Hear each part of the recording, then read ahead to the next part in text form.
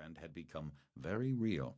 It was insidious, encroaching on the earth without drama or drumbeat until it was simply there.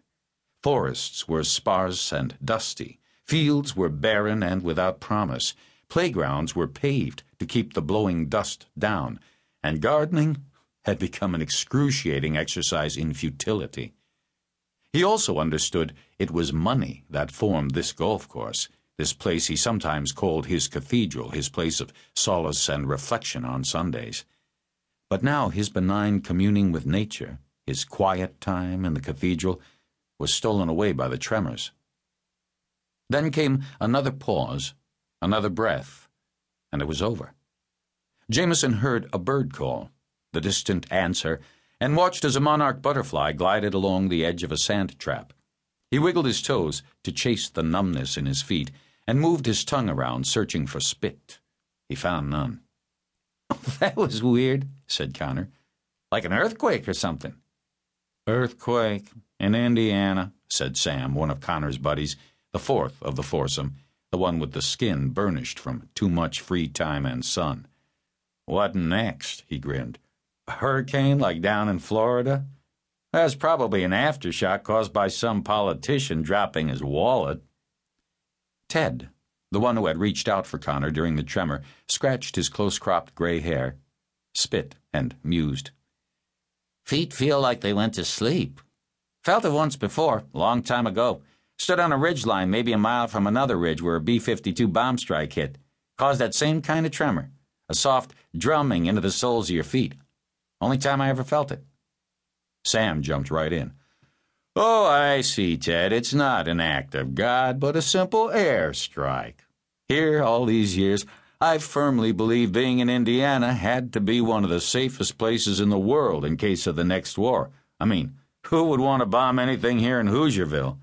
We may be salt-to-the-earth Midwesterners and all that, but in the big picture, we are boring. We are a completely zero threat. We are—" He raised his eyebrows in mock consternation. "Wait.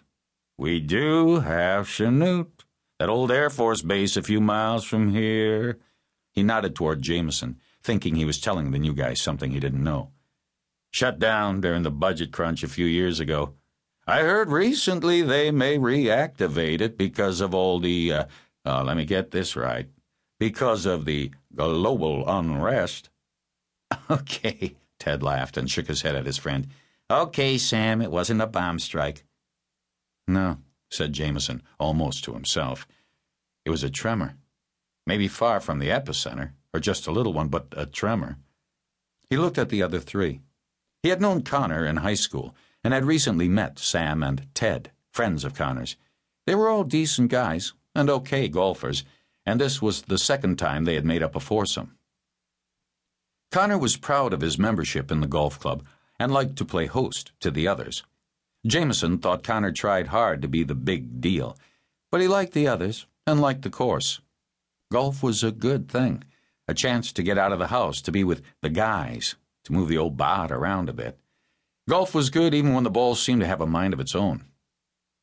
"But you're right, Connor," he added. "It was weird." "Does it seem to you guys that the world is a total mess nowadays?" asked Ted. He stashed his putter back in his bag, frowning. "Every time I watch the news, which I try to avoid like the plague, one of those bubbleheads is yapping about another small war or another stupid border battle here or there. No big ones, just enough to cause disruption, maybe kill a few people." "It would be big enough if you were one of the few," opined Sam. "Well, it just seems like there are more anyway," concluded Ted as he watched Jameson grunt, bend to pluck his ball out of the cup, and slowly straighten with a soft grunt. "Nah," said Connor. "What it is, Ted, is we have such amazing communication technology in our world now. There have always been wars and rumors of wars, tremors, storms, tidal waves, the usual burping and grunting from our fair planet. The border wars have been happening since the first two guys picked up sticks. We just hear about each and every one now. Hey, self-confessed news junkie John Jameson here was going on yesterday about how it seems there are more military movements every day now. Air Force jets zipping by, Army helicopters off in the distance, convoys of troops in Humvees clogging the interstate." Connor stopped talking.